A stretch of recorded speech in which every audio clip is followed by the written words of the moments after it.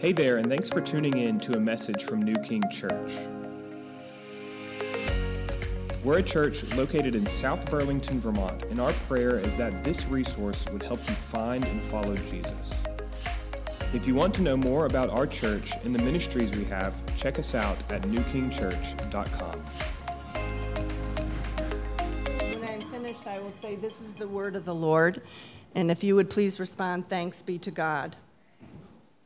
And when they had sung a hymn, they went out to the Mount of Olives. Then Jesus said to them, "You will all fall away because of me this night. For it is written, I will strike the shepherd, and the sheep of the flock will be scattered. But after I am raised up, I will go before you to Galilee." Peter answered him, "Though they all fall away because of you, I will never fall away." Jesus said to him, "Truly, I tell you, this very night, before the rooster crows, you will deny me 3 times. Peter said to him, "Even if I must die with you, I will not deny you." And all the disciples said the same. Now Peter was sitting outside in the courtyard, and a servant girl came up to him and said, "You also were with Jesus, the Galilean." But he denied it before them all, saying, "I do not know what you mean." And when he went out to the entrance, another servant girl saw him, and she said to the bystanders, "This man was with Jesus of Nazareth." And again he denied it with an oath, "I do not know the man." And after a little while, the bystanders came up and said to Peter, "Certainly you too are one of them, for your accent betrays you." Then he began to invoke a curse on himself and to swear, "I do not know the man." And immediately the rooster crowed. And Peter remembered the saying of Jesus, "Before the rooster crows, you will deny me 3 times." And he went out and wept bitterly. This is the word of the law. All right, good morning.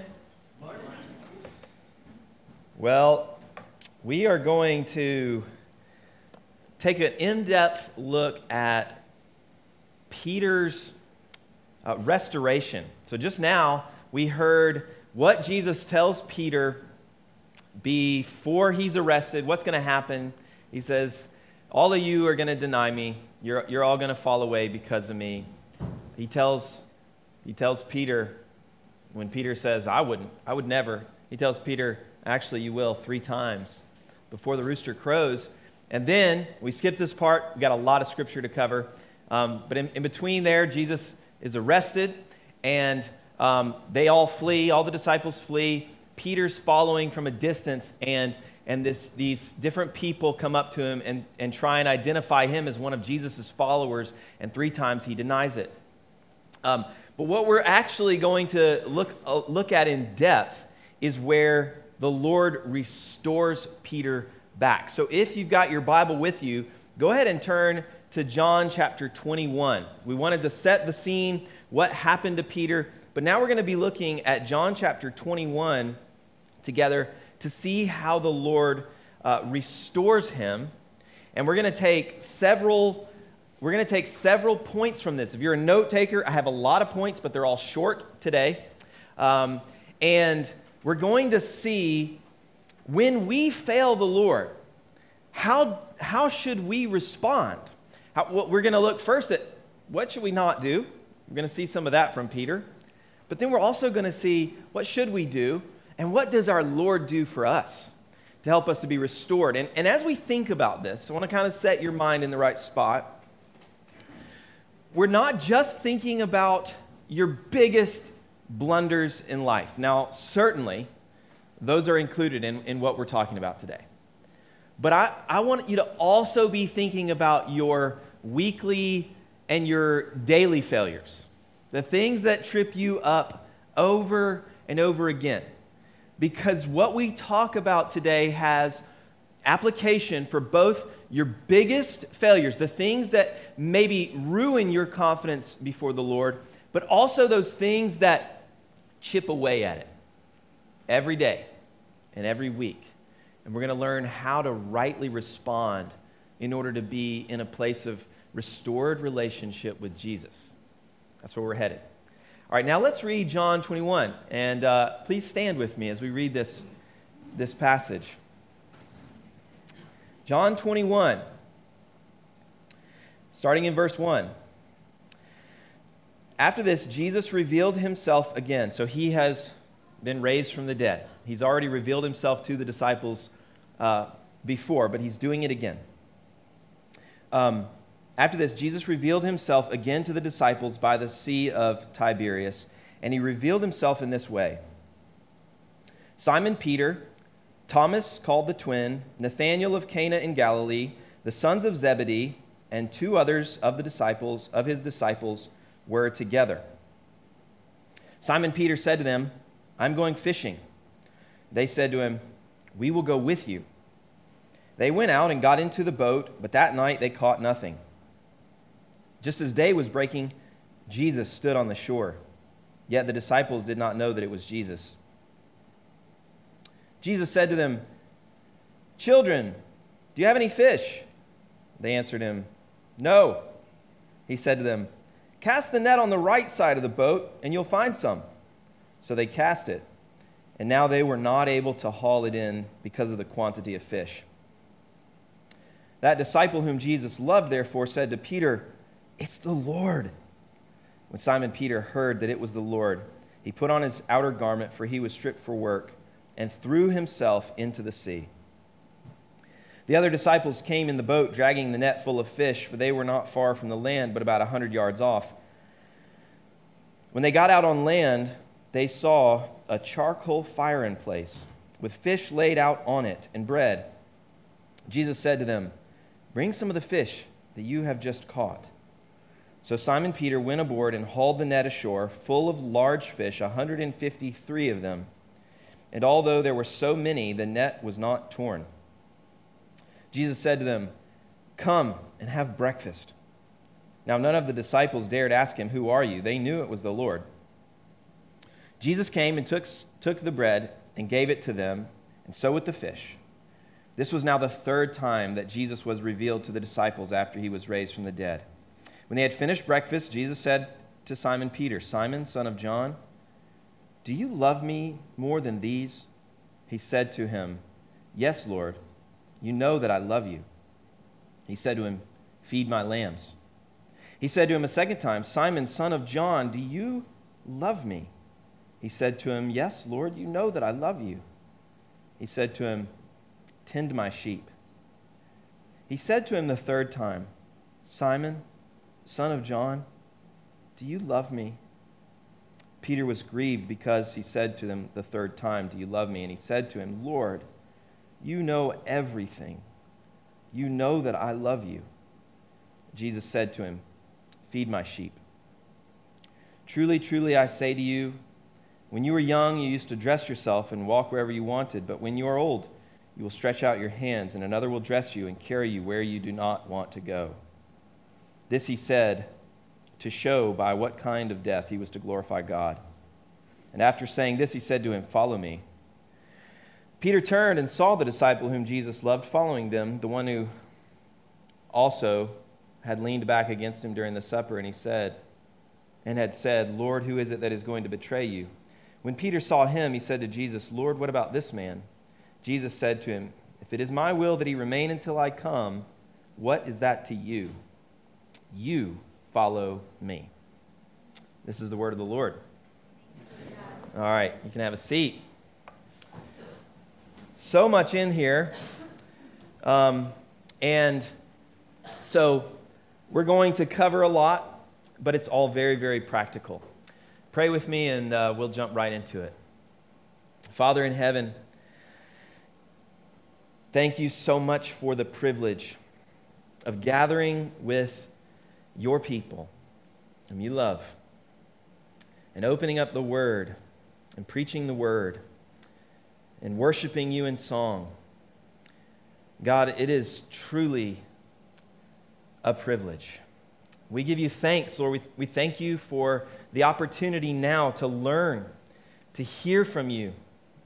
Lord, I pray that even right now that there would be people in this room over these next few minutes who would be restored to you, who would experience this very thing that we're talking about.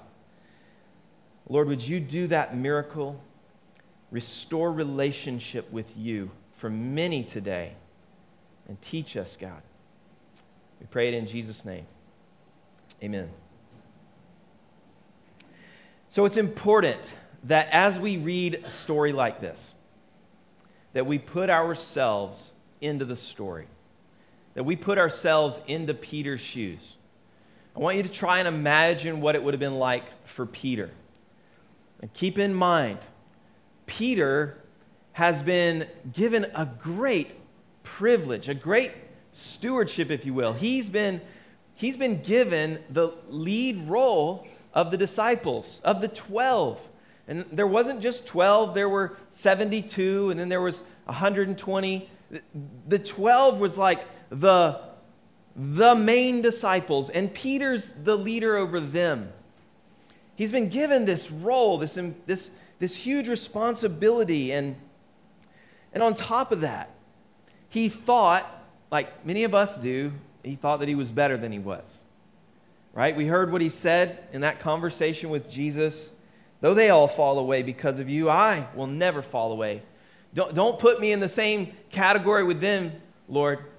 I'm not like those other guys. I wouldn't do it. I wouldn't fall away even if they all would. He thought he was better than he was. Can you imagine the shock that he felt when his senses came to him, when he heard that rooster crow? And he went out and he wept bitterly. Can you relate? Have you ever had that experience of coming to your senses, seeing how bad you actually are, having that bright spotlight of God's righteous standard and His holiness shining on your heart, and you look and you see yourself in that light, and it is shocking in many ways, devastating in many ways. Sometimes it can paralyze us. We didn't expect that. Not now. I'm a Christian now. I have a relationship with the Lord now. That's not me, and that's true. When we come into a relationship with Christ, it fundamentally changes our identity. We are united with Him. That's the core of who we are. We're a Christian. That's our fundamental identity. And that's a new identity. We are a new creature. And practically speaking, we are changed. We talk about that a lot here, that you can't have an encounter with the living God, the Holy Spirit come into your life and it not change you radically. It's a transformation of who you are at the core. But make no mistake about it, we are still sinners in practice. That's not our core identity anymore. We are in Christ. We're a new creature. But day to day, week to week, we fail. Right? We fail. We fall short. And so we're not what we once were, but we are still sinners nonetheless. And we will be until we're free of these old bodies of flesh, till we see Jesus face to face. We are still going to fail Him. And so, for that reason, this message, this story, has so much application for us. So much help and encouragement for us.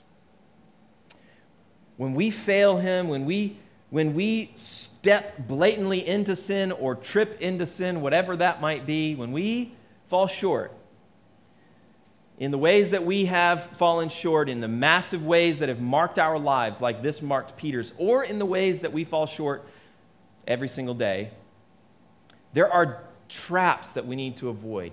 that our failures can get us stuck in. And there are some things we need to know in order to be fully restored to relationship. So let's start out by looking at some of these traps to avoid. Or maybe it's how not to respond to failure. I wasn't really sure how to title these first points. But the first thing that we need to learn, is that failure can hamstring our faith. It affects our faith when we sin. And we need to know this. We need to understand this, because this is the thing that is beneath our failure, is that our faith has weakened.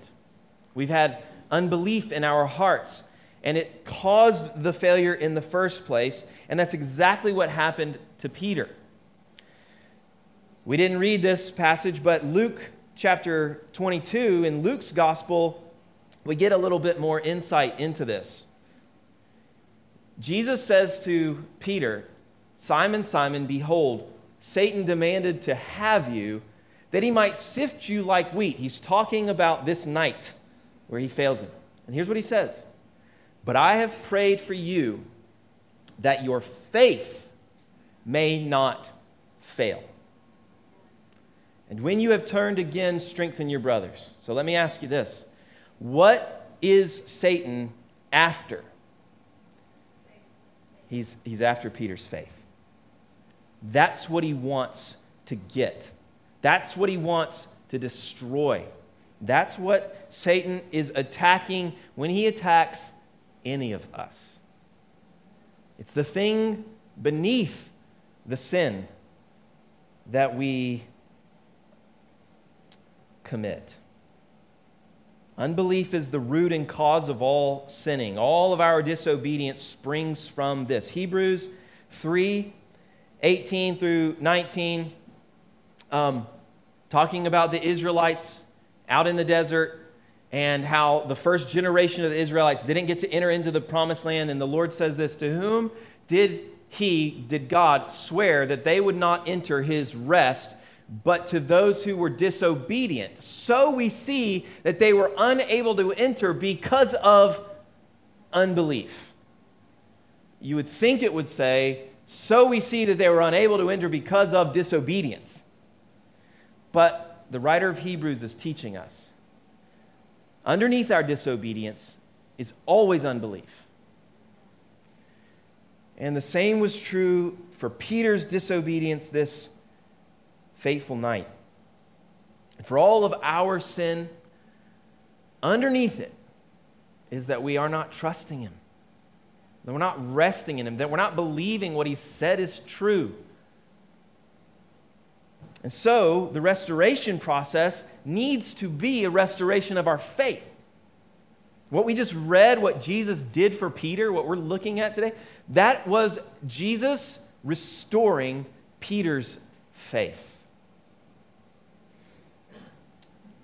And so when we think we've repented, but we stop short of a restoration of our faith, we haven't really truly repented. Repentance is more than just not doing that thing anymore. Repentance is a turning of the whole self, because sin is a turning of the whole self away. You see? And so repentance is not just Peter saying, "I'll never deny him again."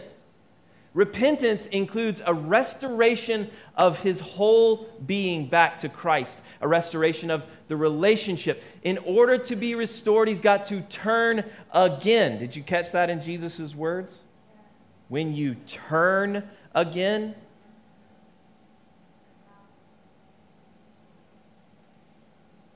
So Peter's denial of Jesus was more than just a moment of cowardice. It was a turning away from Jesus in unbelief. And the same is true for all our sinning. And therefore, real repentance involves turning back to him to fully trust him again. Point number 2, we need to watch out for. Failure can cause us to lose confidence before God. Now, when Peter failed the Lord, he went away and he wept. What he experienced was shame. Now, our culture would say that shame is always bad. You should never feel any shame. That's not true. It's not biblical. You actually should feel shame. We should feel shame when we sin. Shame has a purpose, but we have to keep it in its right place. So when we sin, there should be a sense of shame that what we did against God, right? It's meant, God made that so that we would turn back to Him. Romans 6:21 says, "What fruit were you getting at that time from the things of which you are now ashamed?" So the end of those things is death. When Paul thinks about the things that we did in sin, he thinks, yeah, those things, we should be ashamed of those things, right? 2 Thessalonians 3:14.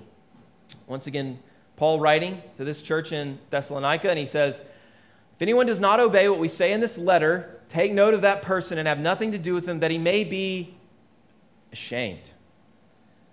If someone doesn't heed the words of the Holy Spirit, the Scripture, then they should feel ashamed. It's the right response. So when we turn our back on the Lord, when we turn to sin, it should cause shame, and we should feel that. Like, embrace it when you sin. James would say, mourn and weep and feel wretched. That's the right response to turning your back on a holy and good God. But the key is then return. Turn not just from the action, but with your whole being back to God. Come back to Him, all the way back to Him, and believe the gospel, the thing that allows you to come back to Him in the first place, and believe it all the way. We talked about this last week. Believe the gospel with no strings attached, that just grace and grace alone is why you can be forgiven. That His sacrifice on the cross, His blood shed on that cross is why you can experience complete forgiveness and that your sin can be wiped away. Amen. And so then what happens when you return to Him like that and you come all the way back to Him and you believe the gospel again, what happens to your shame? It's wiped away. And now shame has served its purpose. You don't stay in it. It's meant to turn you back to God. But if we don't get back to Him, if we don't get back to believing the gospel, that shame can hang around, and anybody who's been following Jesus for a little while can attest to this. That shame can hang around because you're not believing the gospel again, and it can cause you to lose your confidence before God. And anybody else ever experienced that feeling when you don't even want to pray because that's a little too intimate considering what I've done? That is what we have to watch out for. 1 John 3:21 through 22 says this, "Beloved, if our heart does not condemn us, we have confidence before God." So you believe the gospel that we just talked about? That His grace is sufficient. You don't have to add any of your works to it. And His blood is what covers you. That gives us confidence before God. And whatever we ask, we receive from Him because we keep His commandments and do what pleases Him. But what if our hearts do condemn us? We all know from experience, we lose our confidence before God, and that it has a terrible and detrimental effect on our relationship. So we've got to get back to Him and back to believing the gospel. Third thing that we need to watch out for, failure can tempt us to drift backward. Can tempt us to drift backward. Now, in this story, Peter goes back to fishing. And the text does not explicitly say that his decision to go fishing is sinful. So we just need to be careful there that we don't jump to conclusions wrongly. But here's what we all know, is that when we sin, we have a tendency to go back to our old life and what we once knew and what was once comfortable to us, right? So even if Peter's decision to go fishing was not a direct decision that was made out of sin, even if not, this point still stands. Failure can tempt us to drift backward. I think we can at least use sanctified imaginations and think about the potential here that Peter, in his decision to go back to the career that he had before Jesus called him to leave those nets and come and follow him, I think we can imagine, at least it's possible, that he said, you know what? I'll never be more than I once was. I was right. I'm still just the same old guy. I think I'll just go back to what I always did. And sin and failure has a way of convincing us the same. Jesus gave me a chance and I squandered it. I blew it. As if Jesus doles out grace a little bit, and then once we use it up, it's over. It's not true. It's not how he works. It's not how his grace works. It's not how the gospel works. But we get confused in our sin. We say things like, I guess I'll always be an addict. I guess I'll never become a loving and patient parent. I guess I'll never get free of porn. I guess fear and anxiety will always have this grip on me. I guess I'm not really changed. We find ourselves in the aftermath of our sin, thinking that our identity isn't really new.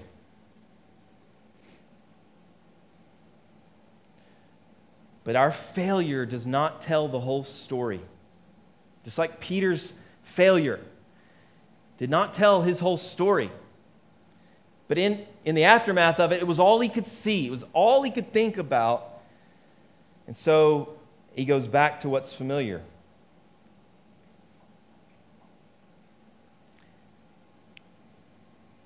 If we run from Jesus, but we never come back, then we've got something to worry about, right? That was Judas's story. Judas also betrayed Jesus, but what was different about Judas? He gave up. He hung himself. He quit fighting the fight. And that's not Peter's story. If we run for a time, but we come back, then he's restoring us. But if we run and we give up, then that does not give us confidence that we were ever truly his.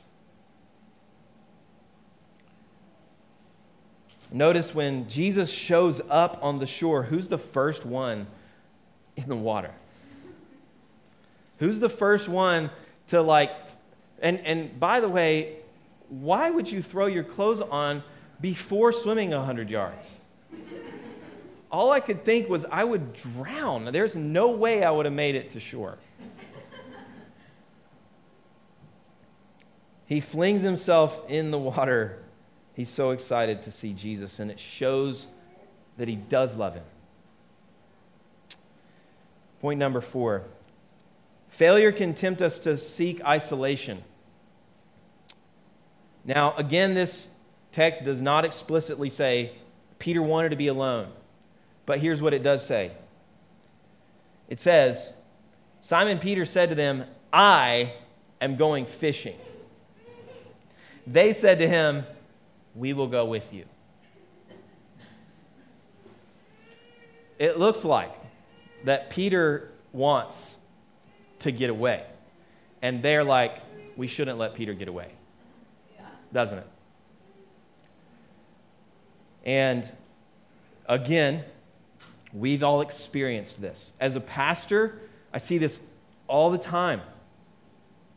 As soon as somebody starts pulling away from community, 9 times out of 10, it's because of sin.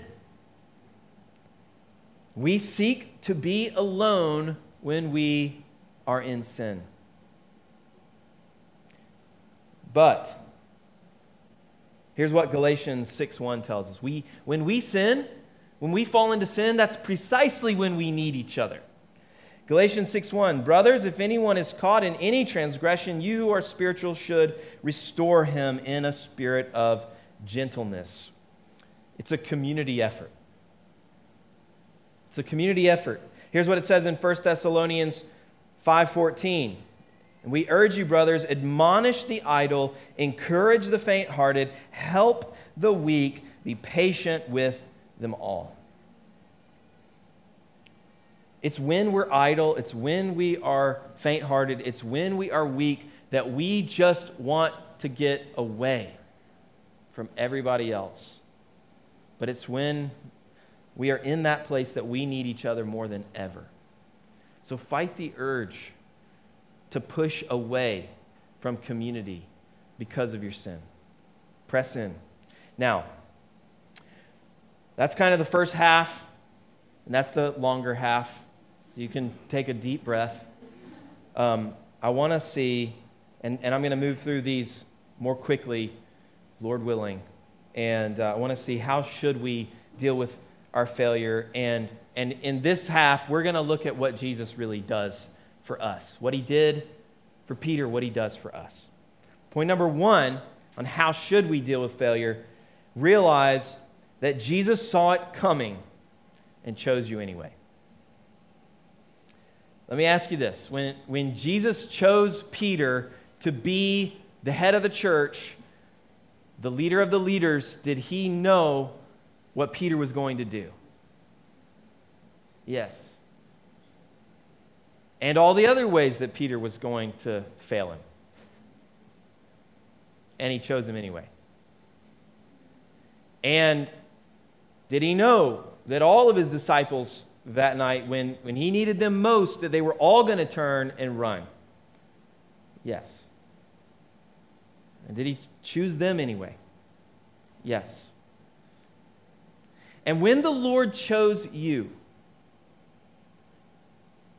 did he know all the ways you would fail him? And even the ways you haven't failed him yet, but you will? Yes. He knew. And he chose you anyway. And the point is that you will never surprise Jesus. You have never surprised him. And you never will. And that gives us confidence. Have you ever considered the type of people that God chooses in the Bible? Noah had a drinking problem and some serious family issues. Moses had an anger problem and committed murder. David committed adultery and murder and every other sin in the mix. Abraham took a concubine to try to make things happen rather than waiting on God. Rahab was a prostitute. Gideon was a coward. And all of the disciples were selfish and fought over who was the greatest. But it's been said, God uses crooked sticks to draw straight lines. He uses people like us. And that's why this is so amazing. That's why this story is so amazing. So we can remember that Jesus saw our failures coming and chose us anyway. Point number 2, realize that Jesus wants to restore you. Now think back to the scene when Jesus is standing on the shore. What does it say about Jesus' heart for Peter that he goes to him while Peter's out there doing his old job? That's when Jesus decides to appear to him. Not when Peter gets back home and he hadn't caught any fish and he's like, oh, that was stupid. Lord, I'm so sorry. I repent. I'm back to reading my Bible and praying like I should. And then Jesus comes walking into the room.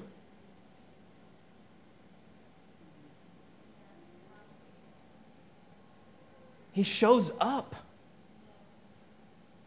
where Peter is before Peter has taken a step toward him.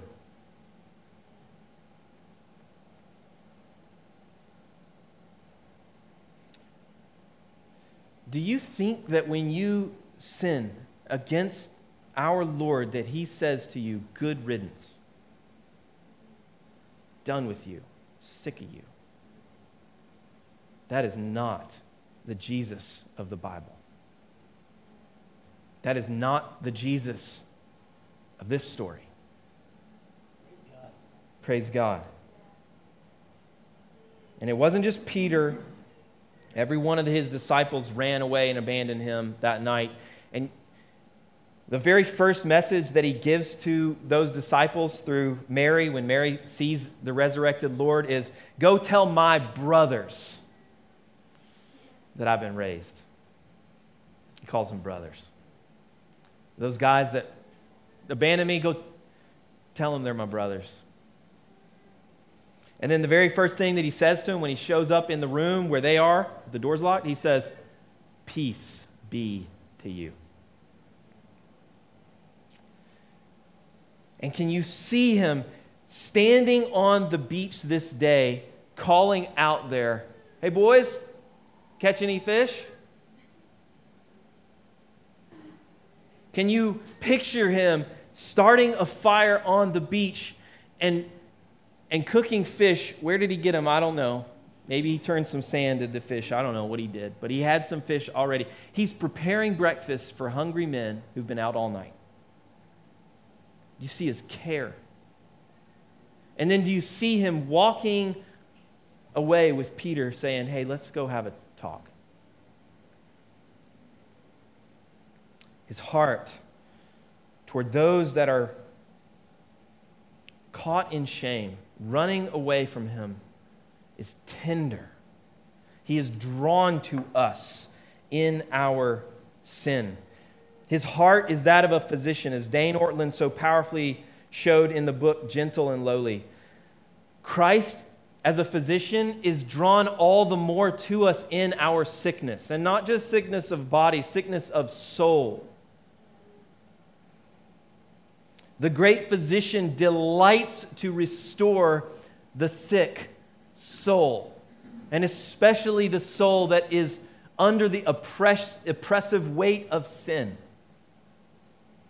The good shepherd is pleased to pursue the one sheep that gets away and wanders. This is his heart toward us in our sin.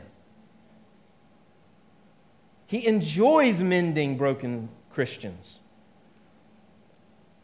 And so, believer, don't think that your sin makes him turn away from you. It makes him pursue you all the more. Point number 3. You've got to allow him to give you a fresh start. Allow him to give to you what he is wanting, what he is eager to give to you, a fresh start.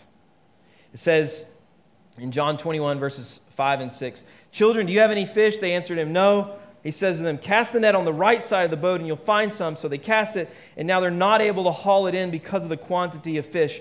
And some of you have maybe caught the fact that Jesus has done this miracle before. When did he do this miracle?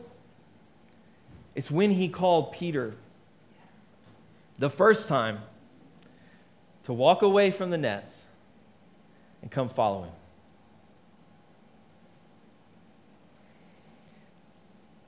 He repeats the miracle. Can you imagine the realization Peter is experiencing, right? As it hits him, what's happening?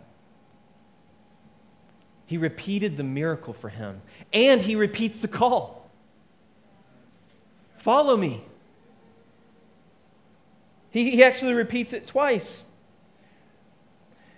It's as if the Lord is saying to Peter, I know you feel like it's over for you, but I am willing to start all over. I'm willing to start this whole thing back at the beginning for you, Peter. And he does the same for us. This is his heart for us when we fail. He's willing to give us a brand new start. Now, some of you, you're in the place today where he has wanted to give you a fresh start and you've not taken it. Maybe a few times. Let's imagine that Peter stays on the boat. What if Jesus comes and stands on the shore of the sea and Peter looks and he says, no, that's not him. He wouldn't do that. Let's just keep fishing. Maybe that's where some of you are. You didn't jump in the water and go and receive what Jesus was offering to you. And so you're here today and you feel like I'm so far away from another chance. Listen, the fact that you're here, the fact that you're listening to this, how do you know if he still wants you? Ask this question. Do you want to be restored to him? If you want to be restored to Jesus, it's not too late for you. If you would like to be restored completely in your relationship with him, it is not too late for you. And I have a feeling that since you're here today, you probably want to be restored, regardless of where you're at in your faith. So how do we take him up on the offer? Point number 4, we surrender our lives all over again. And here's the beautiful conversation. Jesus and Peter go for a walk. And Jesus asks him 3 times, do you love me? 1 time for every denial. But the first time when he asks him, he says, Simon, son of John, do you love me more than these? Now there's some different interpretations of what he means by these. I think the interpretation that makes the most sense is the fish, the nets, the boat. Why? Because that's what he's been doing. And he hadn't been doing that for the last 3 years. He just went back to this. And they're sitting on the shore, and there's 153 fish right next to them. And he says, do you love me more than these? I think he's saying, I see that you've gone back to what you used to do. Do you love that more, or do you love me more? What he's doing is he's bringing Peter back to the place that it all began for him the very first time. When the Lord said to him, follow me and leave that behind. He's asking him, are you still willing to surrender? Are you still willing to let me lead your life? Or are you going to just keep doing this your way? And this is where we all need to come back to whenever we fail. We need to come back to that place of open-handed surrender, of saying, Do I love this more than him? Do I love my job more than him? Do you love me more than blank? What would Jesus fill in that blank for you? Do you love me more than your children? Do you love me more than your career? Do you love me more than your comforts? Do you love me more than your pleasures? Do you love me more than your reputation? Do you love me more than your sleep? Do you love me more than your hobbies? What is it for you? When we fail the Lord in big ways or common ways, this is where we have to come back to. Can I surrender and let him lead? We have to say, I know I've done this before, Lord, but I surrender again. Point number 5, we've got to get back to work. I love it. Every single time he asks him, do you love me? And Peter responds, yes, Lord, you know that I love you. Jesus says, get back to work, essentially. He says, feed my lambs, tend my sheep, feed my sheep. What's he's describing the work of a pastor, the work of a leader of a church, and that was his calling. So what he's saying to Peter is, get back to the thing I called you to. Get back to that, the thing that I called you to in the first place. And this is what we all want. If we dig deep enough, when we fail the Lord, we wonder, but yeah, okay, maybe I can get with the idea that you can still love me, but you're probably done with using me. Isn't that what we think?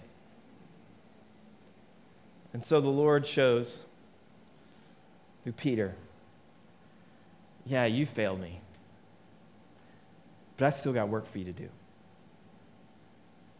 How do you know if you're qualified to get back to what you were called to do? Well, have you turned back to him? Is there repentance? And do you love him? It seems that that's the qualifiers right there. Have you turned back to him? And do you love him? And if the answer to those questions is yes, then sounds like to me Jesus wants you serving him in his kingdom. He wants to use you for his purposes and for his glory and for your joy. This would have been such an encouragement to Peter. My calling is not revoked. He still wants me to serve him even though I failed.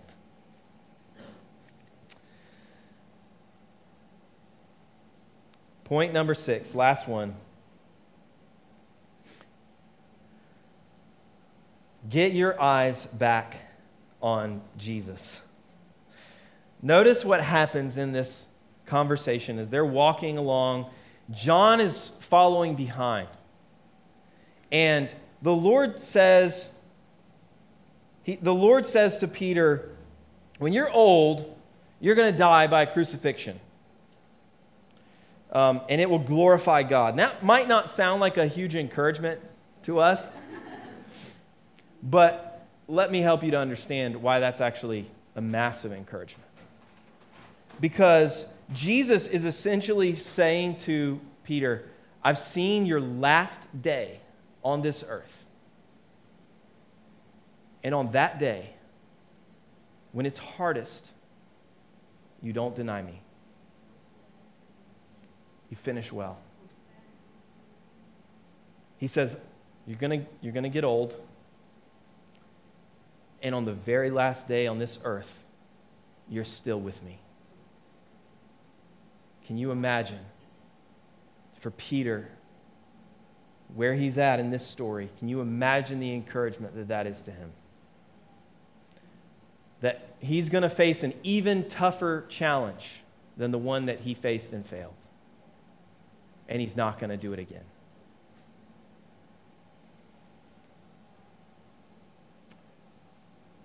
And so he's encouraging him. with this, and Peter turns around and he looks at John behind him. He says, well, but what about John?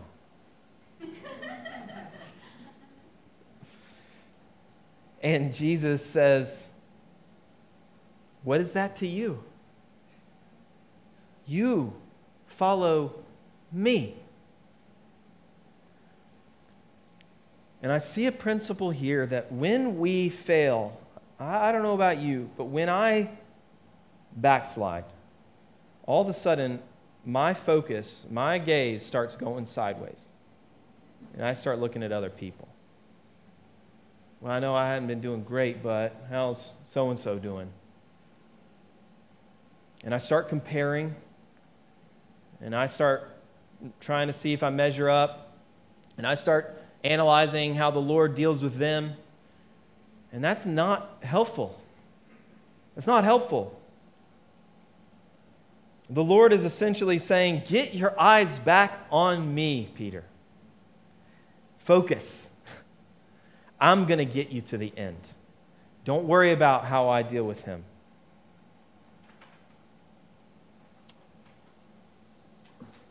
What about you? Have you been comparing yourself to the Christians around you? You follow him.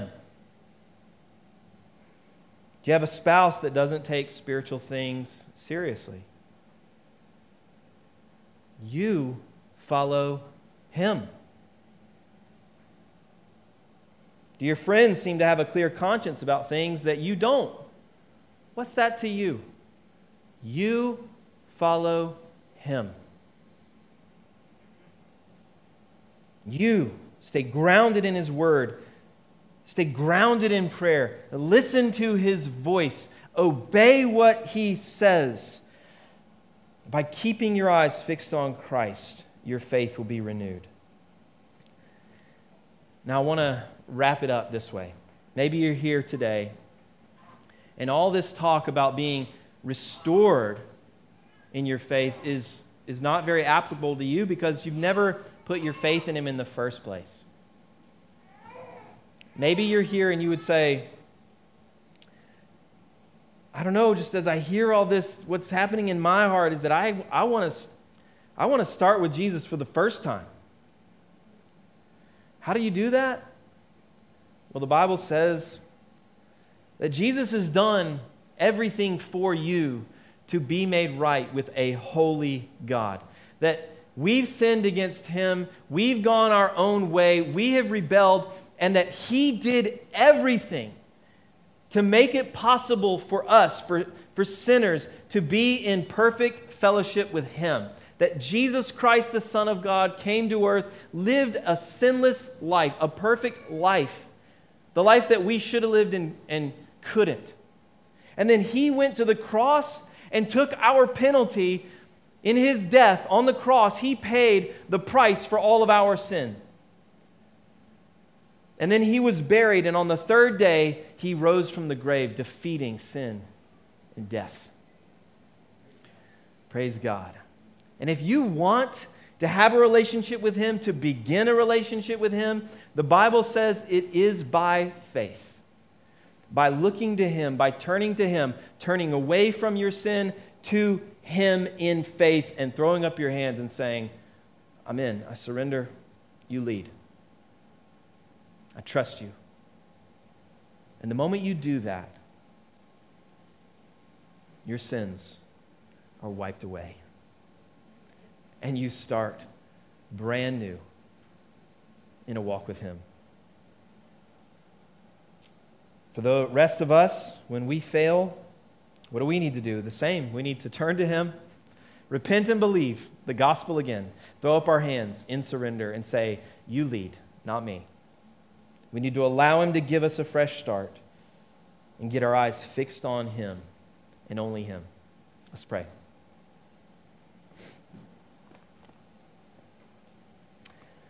Lord Jesus, thank you for being so patient with us, so gentle toward us, so lowly. Lord, I want to pray for those in this room who don't know you grant to them faith, the flame of faith, and may it burn hot. Lord, help them to lay down whatever holds them back right now, whatever sin, whatever it is, Lord. Help them to lay it down and turn to you in faith and be saved. And I pray for someone in this room whose faith is just an ember. Maybe there's several in this room. Your faith is just an ember. Oh Lord, breathe on that ember. Help them. Fan that faith into flame. Restore them to relationship with you and to work in the kingdom. We pray it in Jesus' name. Amen.